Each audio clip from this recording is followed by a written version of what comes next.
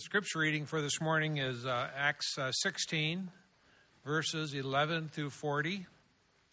So setting sail from Troas, we made a direct voyage to Samothrace, and the following day to Neapolis, and from there to Philippi, which is a leading city of the district of Macedonia and a Roman colony.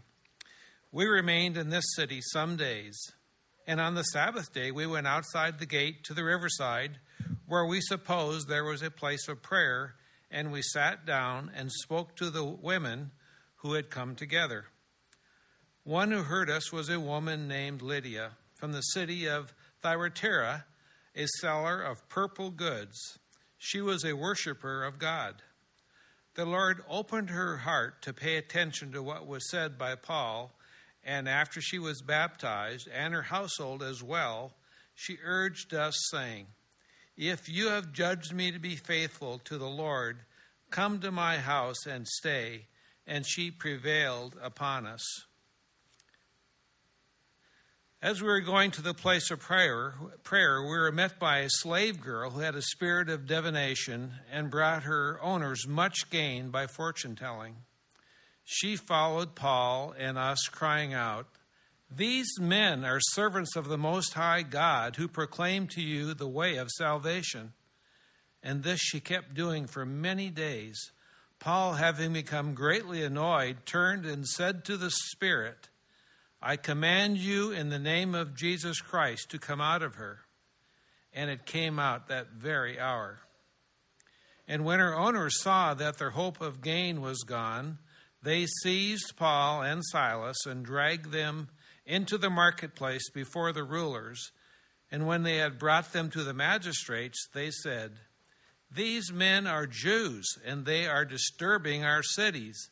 They advocate customs that are not lawful for us as Romans to accept or practice." The crowd joined in attacking them, and the magistrates tore their garments off them and gave orders to beat them with rods. And when they had inflicted many blows upon them, they threw them into prison, ordering the jailer to keep them safely. Having received this order, he put them into the inner prison and fastened their feet in the stocks. About midnight, Paul and Silas were praying and singing hymns to God, and the prisoners were listening to them. And suddenly there was a great earthquake, so that the foundations of the prison were shaken. And immediately all the doors were opened, and everyone's bonds were unfastened. When the jailer woke, he saw that the prison doors were open. He drew his sword and was about to kill himself, supposing that the prisoners had escaped. But Paul cried out with a loud voice, "Do not harm yourself, for we are all here." And the jailer called for lights and rushed in, and trembling with fear, he fell down before Paul and Silas. Then he brought them out and said, "Sirs, what must I do to be saved?" And they said, "Believe in the Lord Jesus, and you will be saved, you and your household." And they spoke the word of the Lord to him and to all who were in his house. And he took them that same hour of the night and washed their wounds, and he was baptized at once, he and all his family. Then he brought them into his house and set food before them, and he rejoiced along with his entire household that he had believed in God. And when it was day, the magistrates sent the police, saying, "Let those men go." And the jailer reported these words to Paul, saying, "The magistrates are sent to let you go. Therefore come out now and go in peace." But Paul said to them, "You have beaten us publicly, uncondemned men who are Roman citizens, and have thrown us into prison, and do now throw us out secretly? No, let them come themselves and take us out." The police reported these words to the magistrates, and they were afraid when they heard that they were Roman citizens. So they came and apologized to them, and they took them out and asked them to leave the city. So they went out of the prison and visited Lydia, and when they had seen the brothers, they encouraged them and departed. This is the reading of God's word. Praise be to God. You can be seated. Well, again, I want to say welcome if you're new with us. This is what we do here at the Parks Church. If you are new, we preach through books of the Bible, and we are walking through the book of Acts, and we've been doing that for some time now. Appreciate Al. These larger scripture readings I know can be a challenge, but it's really actually really good for us to hear and survey the whole story or the whole chapter like he just read, except for the small part we covered last week. And as we go forward, we will be covering more larger chunks of Scripture in these chapters like this. But just to catch you up on where we are in Acts chapter 16, we know that Paul and Barnabas have split, and this is part of Paul's second missionary journey, and he finds himself in Macedonia. And if you remember last week, what happened? Like, nothing was going according to God, according to Paul's plans, right? Like, he was trying to go to Asia Minor, and then what happened? Like, the Holy Spirit prevented him. He was trying to go somewhere else, and then it says that the Spirit of Jesus forbid him from going there, and then all of a sudden he gets this vision of this man that says, come to Macedonia. And so it's called this Macedonian call. And so Paul and Silas, right, they kind of say, hey, is this vision accurate? And they're like, yes, let's do it. And so they head to Macedonia, and what we see and what Al just read through the scriptures here is what took place in Macedonia. Praise God that Paul and Silas didn't just plow through their plan, right? Didn't go, well, we want to go to Asia Minor. We want to go the route that we want to go, and we're going to go that way. They heard, they yielded to the Spirit, and what dictated them was not their map, right? Was not their personal agenda. It was the Spirit of God, and that's where we get this scene and these scenes here in Macedonia. And to be honest, things are going very well for Paul and Silas, right? People are coming to faith. So much so that, did you pick up what the indictment was against them in verse 20, right? Not just that they were taking the profits from this couple, but look in verse 20. When they're standing before the magistrates, they go, listen, these are the guys who are disturbing our city. That's kind of an interesting indictment, right? Like, these are the guys disturbing our city. What kind of disturbance are these guys creating? Like, what's taking place? What we know and what we see from the text, the only disturbance we can find is this, that people are coming to the saving work of Jesus Christ, and that is disturbing the ecosystem, if you will, maybe the economics of this one couple at least, of the city, right? It's not that the Christians are angry and they're out in the street. No, it's literally that there are salvations happening at such a rate that literally it's distorting and disturbing the whole city. Like, first off, how cool is that? Right? How cool and how powerful is our God that literally when people come to salvation, like, it disturbs the city in the best kind of ways. I think about that, even the video that we just watched, like, those things are disturbing a city, right? 2 years ago when we felt like the Lord calling us to start a medical clinic through the church here, like, we had no idea that there was going to be a global pandemic, right? We thought we'd have a handful of patients, that we would have no idea that it would grow and grow to so many being uninsured here because of the situation that we find ourselves in. But who knew? God knew, right? His plans, His ways, His directions are always better than ours. And so we see that working out here in Macedonia, where literally they are disturbing the whole city because people are coming to faith. How cool would that be if that happened in McKinney? Right? If we would just see a flood of people coming to faith and salvation in Jesus Christ, so much so that the city's like, man, this is kind of disrupting our thing. Because here's what we're going to find. It's not going to be an unhealthy, it's not going to be an annoying disturbance. It's going to be a beautiful reality of the kingdom of God breaking forth. And here's what we're going to see. We're going to see healing. We're going to see liberty. We're going to see needs being met like never before. We're going to see the broken put back together, because that's what the kingdom of God, when it breaks forth, it disturbs in the best kind of ways. And so these people were indicting them, but really what was happening was the beauty of the kingdom of God was breaking forth. And so listen, we're seeing that in small glimpses. But Luke does something very interesting here. Of all these salvations in Macedonia, or in this region of Philippi particularly, he pulls out 3. Did you get that? There are 3 different moments of salvation here, right?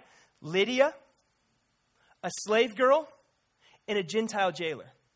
So a woman, a slave, and a Gentile. Coincidence? Some of you shaking your head, some of you, not at all. First off, there's no coincidence in the kingdom of God, by the way. But for Luke, the writer here, there is no coincidence at all, because Jewish men, when they would wake up, they would have several prayers that they would recite, the first things that would come out of their mouths. And one of their earliest prayers that they would say every day is this: God, thank you that I'm not a woman, a slave, or a Gentile. That's what would come out of their mouths. You think it's coincidence that Luke, what he's painting a picture here in Acts of what's going forth with the Spirit, is that God is saving a woman, a slave, and a Gentile. Luke's going, listen, in God's economy, there is no preference. There's no favoritism. There is no distinction based upon gender or race or socioeconomics. So let me give you these three cases, Jewish men, of how our God works. And so we're going to walk through these three stories, okay? We're going to walk through these three stories, and we're going to look at the power of the Holy Spirit in three areas. And you can write these three words down. I feel like we've been writing a lot of three words down, but these three words. To convert, okay? To confront, and to comfort. The power of the Holy Spirit in each one of these scenes to convert, to confront, and to comfort. So let's take Lydia, right? This is verses 11 through 15. Lydia, obviously, we know that she is a woman. We've said that multiple times now. But she's an interesting case here because she's from Asia and she's a businesswoman. It says that she's a seller of purple goods. And back in the day, to get the color purple was very, very expensive because of the way that you had to mix things to get the color purple. And so her clientele, or the people she would have been selling to, would have also been very affluent. They would have paid a very high price for what she was selling. So we understand her to be an affluent, a wealthy woman who owns a home. We're told that from the text, and probably more than one, scholars say. And so here in verse 14, if you have your Bible, I want you to look at it. It says something interesting about Lydia. It says that she is a worshiper of God. That's a little confusing, right? Because, wait a minute, doesn't she come to faith? Right? Like, what does it mean? Well, this was a pretty common phrase in other places in Scripture. Will say that they were God-fearers. This does not mean that she was a Christ follower. This most likely means that Lydia had some religious background, some religious knowledge. She probably had a Hebrew Bible. She probably understood the laws or was looking at them. She could see the sacrifices. But yet there was still something missing in Lydia, right? She had, if you will, half the story. And then what happens is she hears the gospel proclaimed by Paul and by Silas, and then the rest of the story makes sense. She hears that salvation comes by faith in Jesus Christ alone. And all of it makes sense. And Lydia, this religious person, this wealthy, affluent woman, now comes to faith. Notice at the end of verse 15, who is the active agent in converting, right? Who is the active agent in it? Is it Lydia? Like Lydia all of a sudden was enlightened to this new way? Was it Paul's preaching? Was it Silas? Was it a great, worship set? No, look at it. It says that the Lord opened her heart. When we talk about salvation, when we talk about conversion, the active agent is always the Lord. He does the one working. He does the one opening. He is the one who bursts open our blind eyes. He's the one who gives deaf ears hearing. Listen, I can't do that. You can't do that. Lydia couldn't do that. But the sovereign Lord saw fit to save her and redeem her. And what Acts says is that the Lord opened her heart. He took all of that religious baggage. He took all that religious knowledge, as good or as binding as it may have been, and it illuminated to the reality that Christ alone saves. So what did the Holy Spirit confront? If that's how he converted, what did he confront? Well, he probably confronted many of the things that you and I, because if I had to guess in here, the majority of us, where we would fall is we'd fall on the spectrum of needing to be redeemed or confronted in our religiosity. Right? In believing that it's our works or our good behavior that make us right before God, or a set of morals that make us right before God. Even if we intellectually assent, no, I know that I'm saved by grace through faith alone, in Christ alone. Like if we'd even intellectually assent that our functional practice of our lives is really one based in religion or in works. If I could just do this better, if I could just strive harder, then God would be pleased with me. Like that's no doubt what the Holy Spirit confronts here in her. And it's the same thing of when we talk about what the Holy Spirit comforts in her. Think about this. Think about the freedom that comes when you hear, or when I hear, when Lydia would have heard, hey, listen, your salvation is not tied to your doing. Your salvation is not tied to your moralism. It's not tied to how well you practice things or how well you do this or what you do say or what you don't say. Your salvation is tied to Jesus Christ alone. Faith in him alone, period. Imagine the rest that brings. If you've ever been on a religious treadmill like I have been before, just running and going nowhere, you know how weary that is. You know how tiring that is. Imagine possibly how tired Lydia was. And then she hears this gospel of grace and she goes, I can rest in that. And then it lights up all the striving. Then it lights up all the obedience. Then it gives light to why we actually do what we do. Here's what we see. Praise God. God saves religious people like me and you. God saves religious people like Lydia. And her response is pretty interesting after this. She says, if you have judged me to be faithful to the Lord, come to my house and stay, she says. I think one of the things that flow from salvation, true, genuine salvation in Christ is a radical and generous hospitality. Where Lydia is going, listen, whatever I have is yours. Come stay in my place. Come eat my food. Here, everything I have is yours, right? There is a radical hospitality that comes. So that's the first scene. Second scene is this slave girl. Now this is it is meant to be a very powerful and moving scene, okay? So I want you to feel this because it's really easy to read the scriptures and not actually understand what's taking place here and what's going on in this little girl's life. She is, for all intents and purposes, the direct opposite of Lydia. The only thing that they have in common is that they're both female, okay? She is poor. She has no money. She has no rights. She has no freedom. And from what we gathered the scriptures, she actually doesn't even have a name, okay? Lydia was named. This girl just is known as the slave girl. She is tormented and abused in more than one way. It could be looked at in modern terms as a victim of child trafficking. She's exploited for financial gain by her owners. But even more deeply than that, she's tormented by evil spirits. Did you pick up that in verse 16 where it said that she had a spirit of divination? What in the world is a spirit of divination? Well, we know from the text that it says that her owners profited off of her because she could tell the future, right? Future telling in some form or some fashion. But looking at this, and so the Bible in the New Testament was written in a language called Greek, okay? And so this word, spirit of divination, actually translates to this, the spirit of the python. Like, go look it up, like just the spirit of the python. And so for me, I'd never seen that, never looked at that, and I'm like, what in the world is the spirit of the python? And right? And why is Luke, the author of Acts, calling what she has the spirit of the python? So that sent me down a trail, and I'm not going to bore you with everything. But the spirit of the python is actually Luke referring to a Greek mythology dealing with Apollos. So I could tell you all about that, but it doesn't matter. It was Greek mythology. And so the hearers and the readers and the people who would have read this originally would have understand that kind of title. They would have understand that kind of phrase. And so we need to ask the question, is Luke giving credence to Greek mythology? Is he giving some kind of like shout out to Greek mythologies? No. In no way is Luke doing that. What he's saying here is that behind this idea of a spirit of the python is something very deviant, very sinister, and very evil going on. So maybe to a reader just reading this on the surface, it could seem like just kind of something casual, this mythology, this ideology. But Luke is going, there is something very, very dark under that idea. Under that mythology is something very sinister. All right? So let's think about this in our current context, possibly. All right? And maybe some of your minds are even going there, like, Kyle, you're going to talk about Halloween? Seriously, bro? Like, come on, Fall Fest, call it whatever you want. Okay, I don't care. But what I am going to talk about is the reality that we live in a spiritual world, right? That we live in a spiritual battle, that we are at war in a spiritual warfare, okay? And so the idea that these things that can be looked at as, just trite, just silly, just mythology, just these small little things, right? Underneath them have this deep, sinister power and evil weight that if we are not careful in wisdom as believers, the enemy can seize hold of those and it can lead to things like what this girl is experiencing, okay? On the surface, they can look one way, right? Think of horoscopes. Like, Kyle, horoscopes, really? Just these words on a page that don't mean anything. Listen.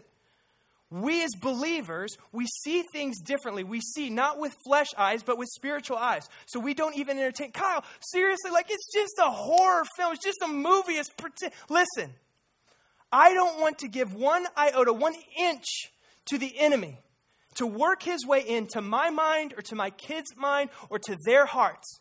That we are to take literally everything captive and make it obedient to Christ. Yeah, take a horoscope and make it. No, you're going to reject it every time, right? So listen, there are areas in which we as Christians, okay, and listen, We as Christians, we don't look for Satan under every rock, right? We're not going, okay, that's a black stand and a black stool. Black means darkness. Darkness is where Satan hangs out. Why are you preaching from a black stand? No, okay? Hear me. But we do engage thoughtfully and with spirit-ledness how we do things. Like as Christians, we can step into darkness and redeem it.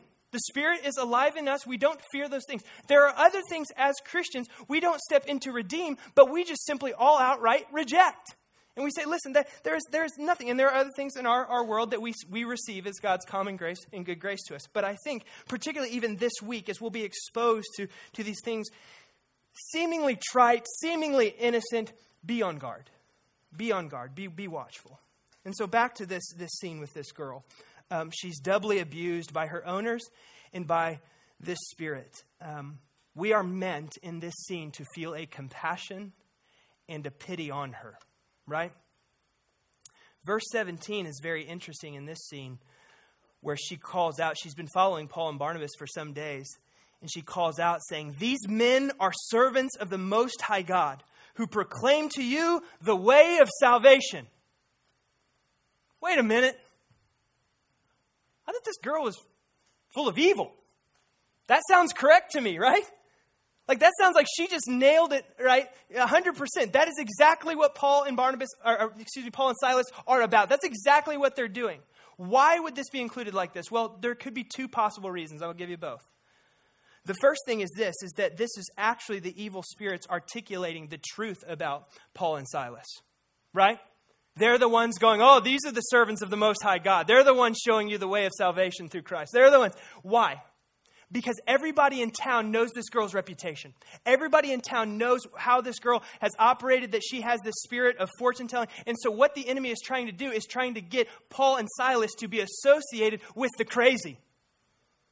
They're trying to get it to be associated with the crazy. To go, listen, if she knows what they're about, like we're good.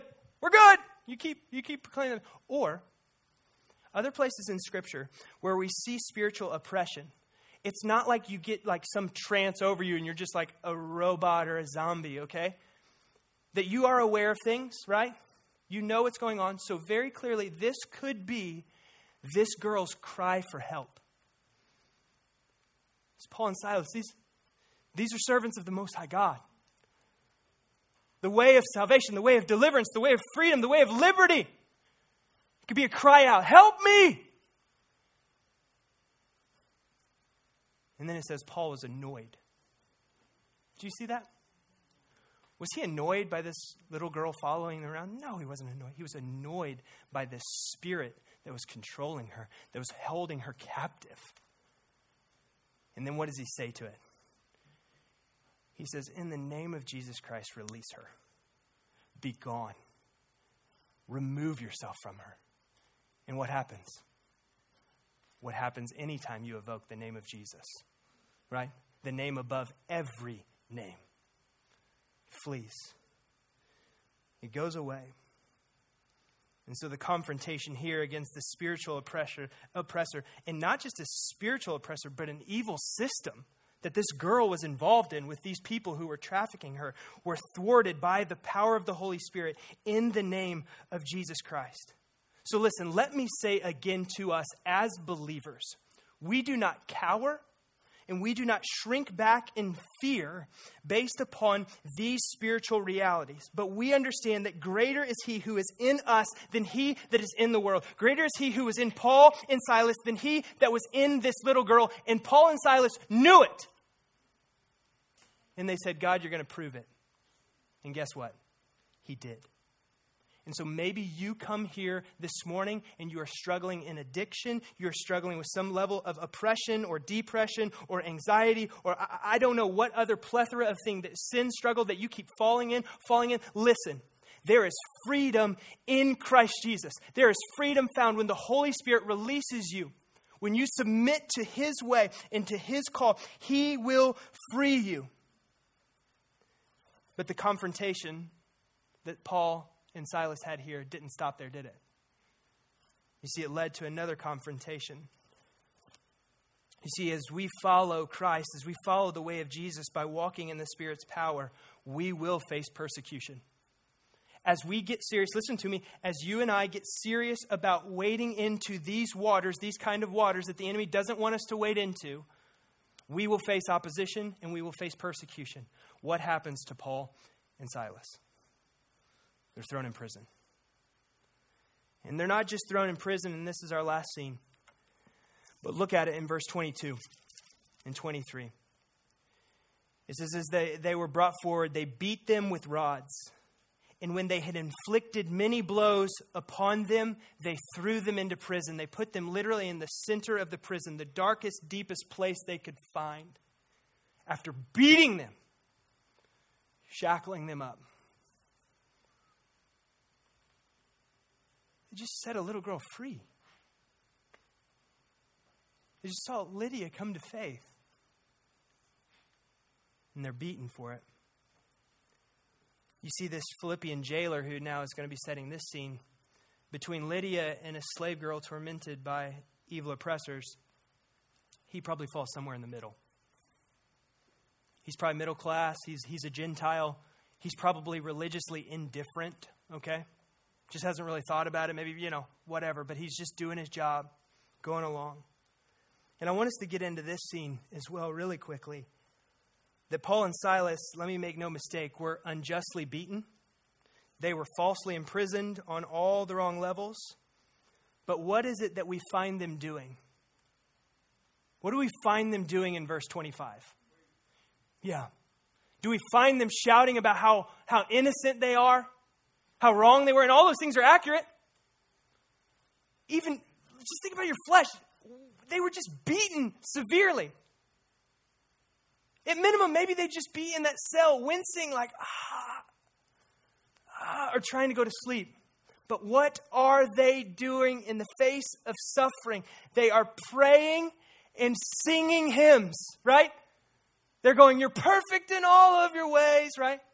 You say, wait, they were singing hymns. Great is your faithfulness, right? Like, they're just like, they didn't have those songs back then, okay? Like, but imagine, like, what was going out from the jail cell. Like, these guys are praying and proclaiming the goodness of God.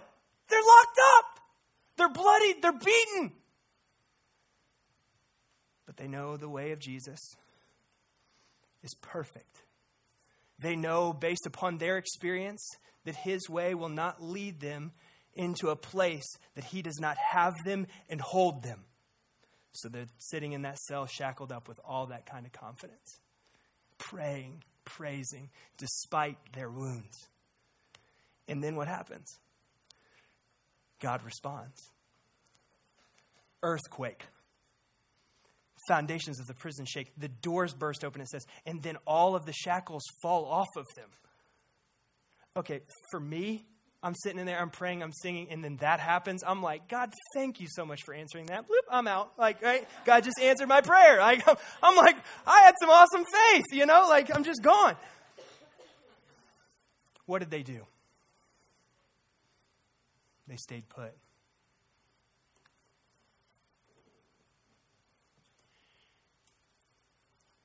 Why? See, Paul and Silas, they saw and they knew that God's greatest work was typically not the thing they could see with their fleshly eyes. They knew that their freedom was not on top of God's mind. Instead, the freedom of a Gentile jailer was on the top of God's mind. And so they sat there. Freemen! And peering out, they see this jailer about to take his own life. And they go, whoa, wait a minute. We're still here. Oh, we're still waiting. Yeah, we could have gone free. We could have went out the cell. We could have walked out those doors. The earthquake, we get all that. But it happened to show you that God loves you. That the gospel you heard us singing about and praising God for, it's for you, Gentile. It's for you. Our wounds, hey, don't worry about it. It's part of the kingdom. Salvation has come for you. Imagine if they would have left that jail cell. Imagine if they would have went, shackles are gone, doors are open, we're out. Jailer would have took his own life. but instead them seeing the bigger picture of God's plan, the Spirit leading them stay put so that God might save and convert this Gentile jailer. Incredible scene of God's power, of Paul and Silas's faithfulness, of yielding to the Spirit and not their plans and not their preferences, that they would worship despite and witness despite their wounds. You see, Isaiah 61, we look at this scene of God saving a woman, a slave girl, and a Gentile jailer in the most profound and powerful ways. You see, that jailer, it says that his whole household, the whole trajectory of his household was changed because of that moment. You see, Isaiah 61, literally written hundreds and hundreds and hundreds of years before Acts ever took place, says this about our Savior, about the Messiah, about Jesus who hadn't come yet, is that he would do what? He would, look at it here at the middle of verse 1, that he came to proclaim liberty to the captives. Lydia, religiously held captive. The slave girl, literally held captive. And the opening of the prison to those who are bound. This jailer, this Gentile jailer who had no reference, no frame of reference for who God was, heard the gospel and saw the gospel in Paul and Silas and came to faith in Jesus Christ. That's what Jesus does. That's the power of the Holy Spirit to convert, to confront, and to comfort. It's no different today. He's still doing that. You know that, right? He's still moving in our lives and among us in that same way. That what Jesus inaugurated in his kingdom and in his peace coming, his spirit continues to work out through people like Paul and Silas, and ultimately works out through his church. You see, all three of these people became founding members of the Philippian church. This church has a special place in Paul's heart. The first letter to the Philippian church, he says, the first chapter, he says, I thank my God in all my remembrance of you, always in every prayer of mine for you all, making my prayer with joy because of your partnership in the gospel from the first day until now. And he says, and I am sure of this, that he who began a good work in you will bring it to completion at the day of Jesus Christ. He goes, here's what I'm confident. Here's what I'm confident, Lydia. Here's what I'm confident, slave girl. Here's what I'm confident with you, Gentile jailer. Here's what I'm confident in. The Lord is going to see this through to the end. They would have gotten up in the middle of their Philippian church and they would have read these letters from Paul. And I love thinking about Lydia reading that letter. I love thinking about this liberated captive girl reading that letter of the liberty that is found in Jesus Christ. This Gentile jailer, right? He's like, I knew nothing about God. Until he showed up in power and strength and might, and he saved me. I didn't deserve it. I deserve to die. Listen, if you're a Christian, their story is no different than your story and my story. Someone else giving up their life, their rights, their liberty, laying it down so that we could have life ourselves. That's the gospel.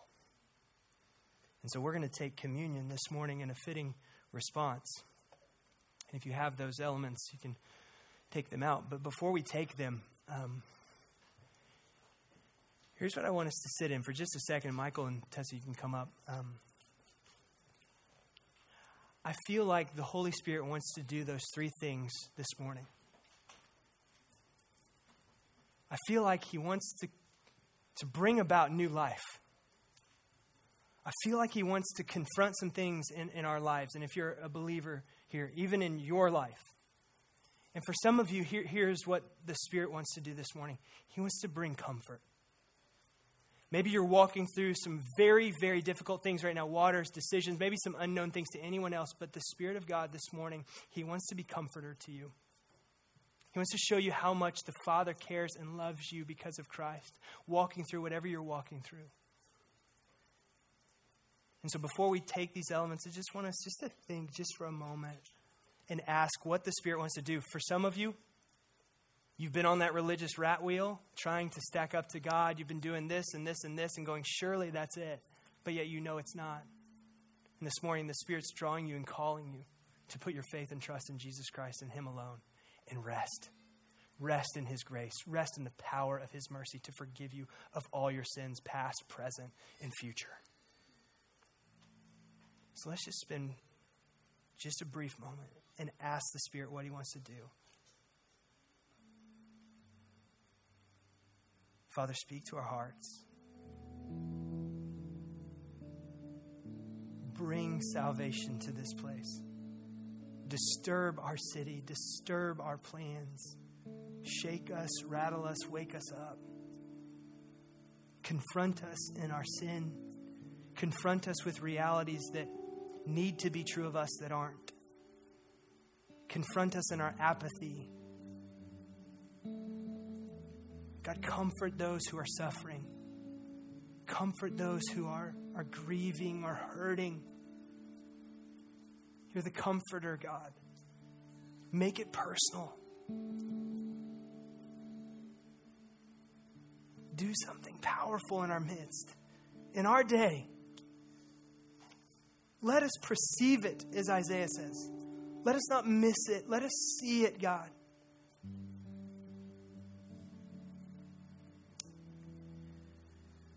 And I want to follow Paul and Silas's lead as they were in the prison. And I want to sing just before we take communion together, just a simple song. And this is a song we sing in my house, and just of adoration and love for King Jesus.